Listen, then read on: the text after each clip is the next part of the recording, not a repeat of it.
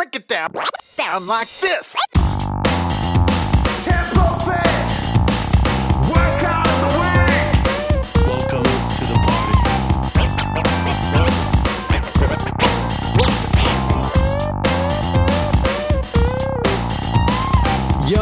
Yo, welcome along everyone to Tempo Fit Workout of the Week. It is great to have your company once again.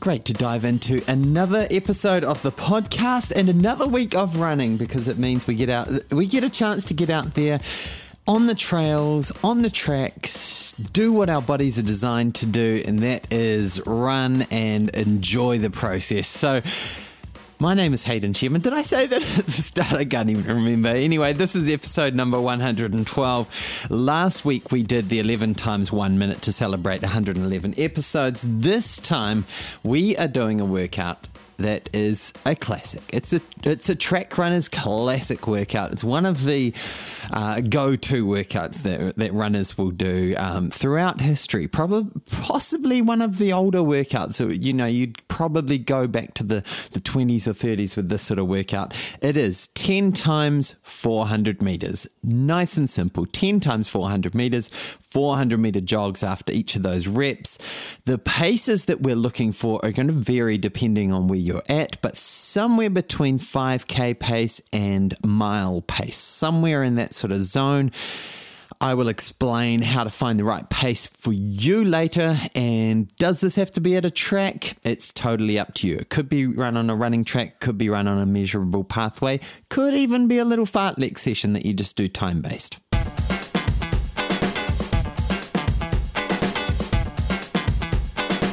Now, why are we doing this 10 times 400 workout? Now, this is the epitome of a repetition workout. It's, we have these different words for different styles of interval sessions, essentially. You've got strides or sprints, which is just pure speed development and technique development. Then you've got repetition pace, which is usually run around mile pace. And then you've got like intervals, which are, your 1K reps or your mile intervals. And then you've got tempo runs, which are extended blocks. So that's usually how we break down different styles of workouts. Now, this is a repetition workout, which falls into a weird sort of middle of the road category. It's not speed development. It's not that fast. You're not developing really great technique. You're moving really well, but it's not like a VO2 max style interval session where your heart rate's elevated for a considerable period of time. You're really trying to work on the upper end aerobic ability. Today's not that. You will be working hard, but the recoveries are long enough. 400 meter jogs, that's probably going to take you twice as long as the actual interval. So let's say you're doing the interval in 1 minute 20, you're probably going to do your jogs in about 2:40. So it should be nice and easy. Now that gives you enough time to recover, so it doesn't really look like a true VO2 max session. So it's somewhere in the middle, which tells you this is a bit of a melting pot exercise where we've got a little bit of speed stuff coming in, we've got a little bit of interval style upper end aerobic stuff coming in, bit of endurance stuff coming in because it's 10 reps, 4k worth of work at a good clip. So there's all these different elements that are coming in to make a good, honest workout.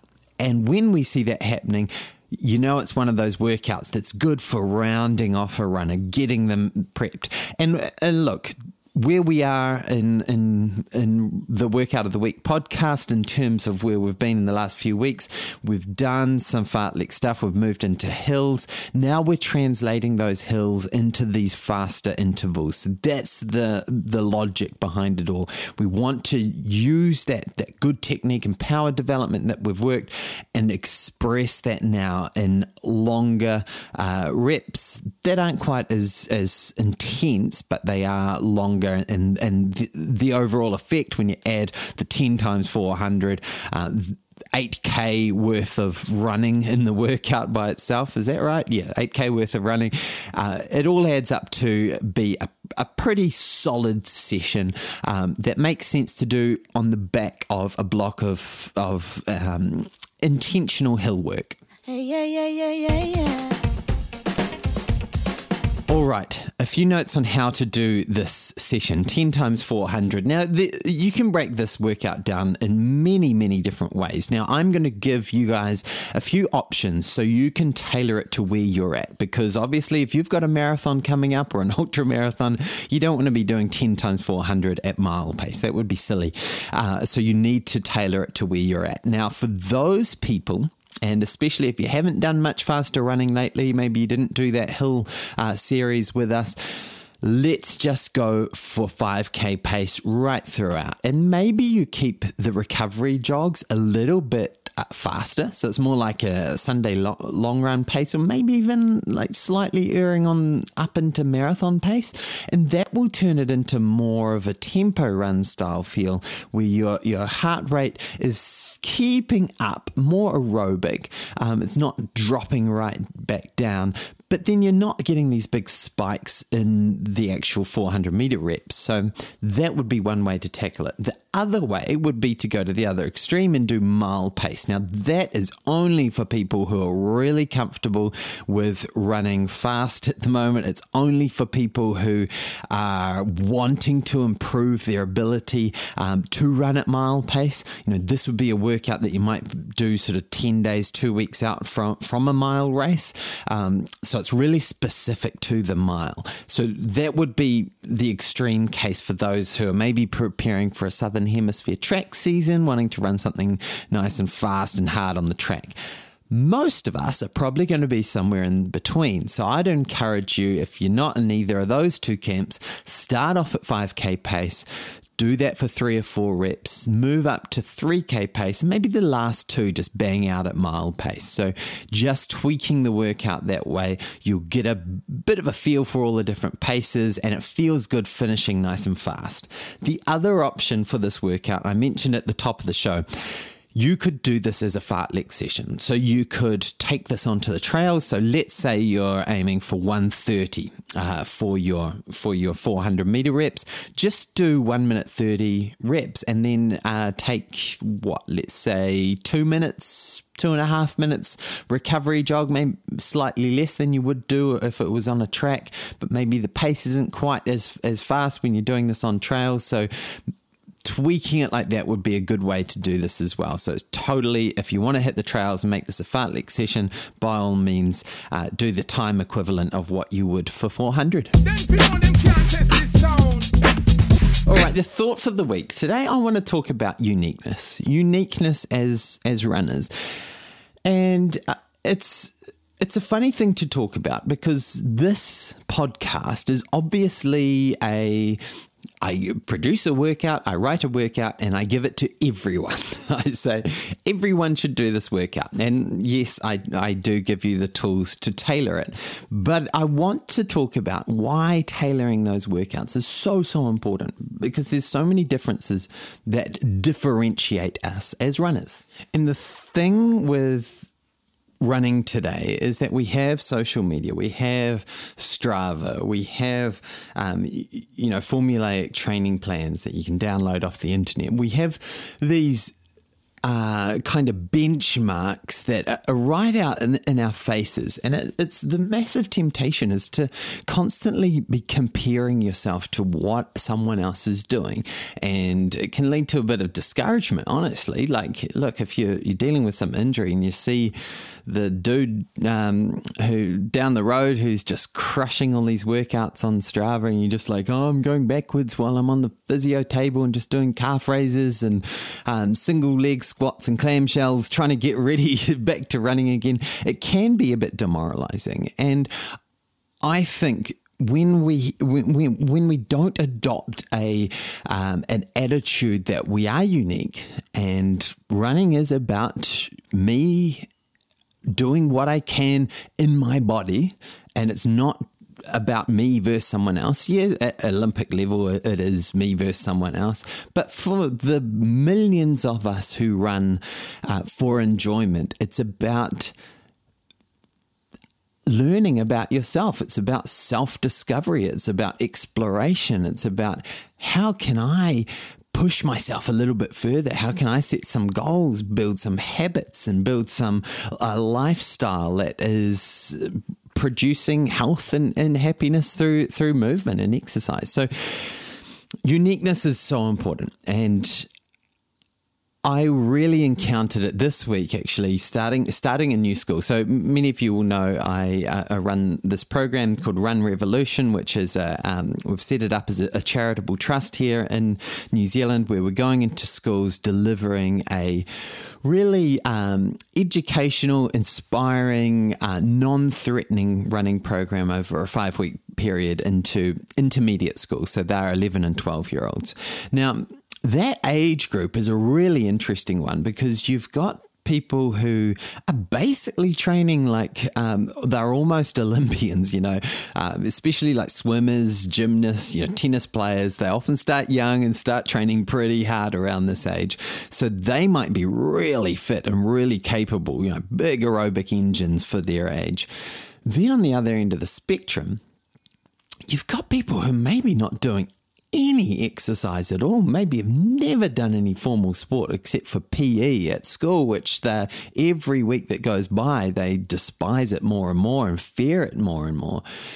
And so you get these two poles just get moving further and further apart as they go through school. By the time you're into secondary school, they're poles apart. One won't go near any form of movement, absolutely has identified themselves as a non-exerciser. The other person is their entire identity is wrapped up in this idea that they are a sports person or an exerciser. Both have their issues in terms of mental health and, understanding who they are.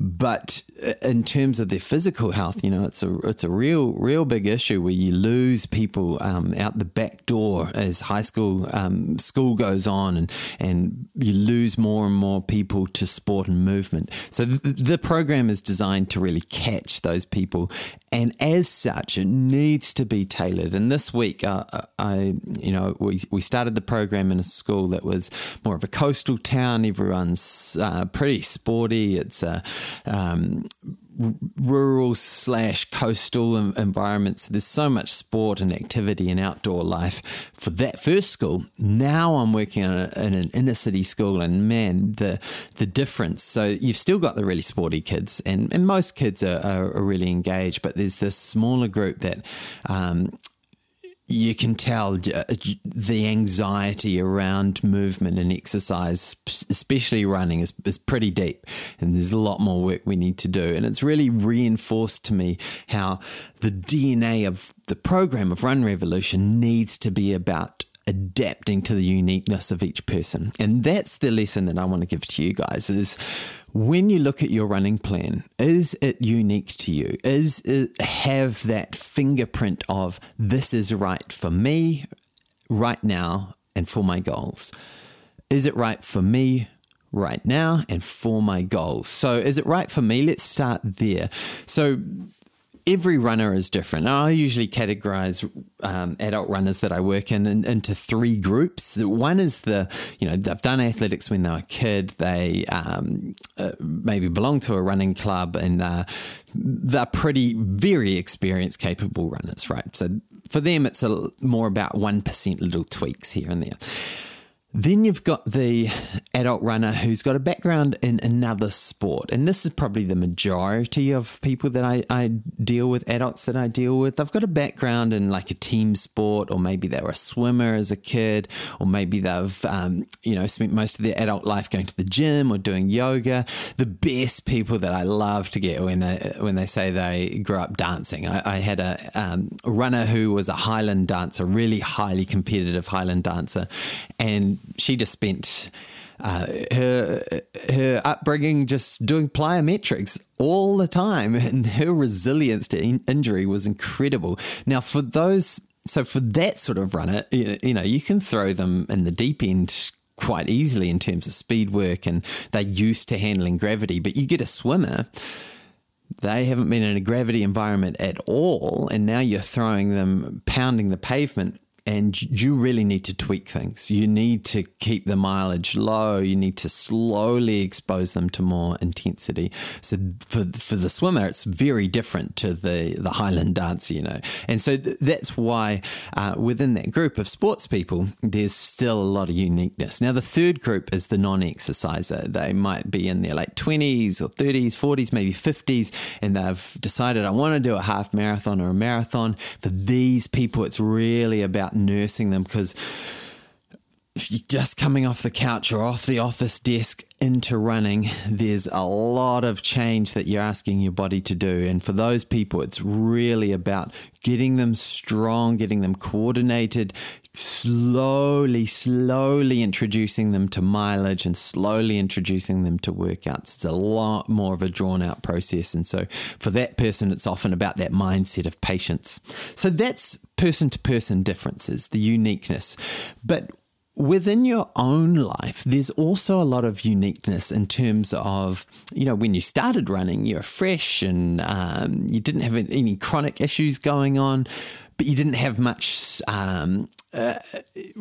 current resilience or running fitness to lean back on. So there's quite a different approach. But then as you go on and maybe become more of an experienced runner, you've got that aerobic endurance to lean on. You've got all that experience in terms of tactics around training and racing, but you've probably got some of that chronic injury issues. Maybe you can list them all down a page and you need to work around that. And likewise, day to day, everyone is going to have a uniqueness that they need to sit in. So the obvious one would be, let's say you're training up for a marathon. During your big heavy phase, when you're doing lots of mileage, you're going to be pretty run down. And so the uniqueness there is that maybe the workouts just need to pull back, less racing, more focus on just logging the miles and getting the miles in the bank. And then you come into that taper period where you're pulling back the miles. And so the uniqueness there is you can up the workouts, do a bit more quality. And then the last few days before the marathon, you really need to freshen up, so everything gets pulled back. And then a couple of days after the marathon, the uniqueness there is you need to recover. You need to recover. So often in those times, you know, you're just walking with little short bursts of jogs. So even in, you know, a 4-week period around a marathon, you've got all this uniqueness to take into account. And even in the average training week, you know, the day after a long run, you probably need to take things easy. The day after a big workout, maybe 2 days after a big workout, you need to take things easy as well. I did my first workout for a while. As long-time listeners will know, I've been struggling with Achilles issues recently, and I did my first workout last Saturday, and this week's just been about recovery, just letting my Achilles settle back into it.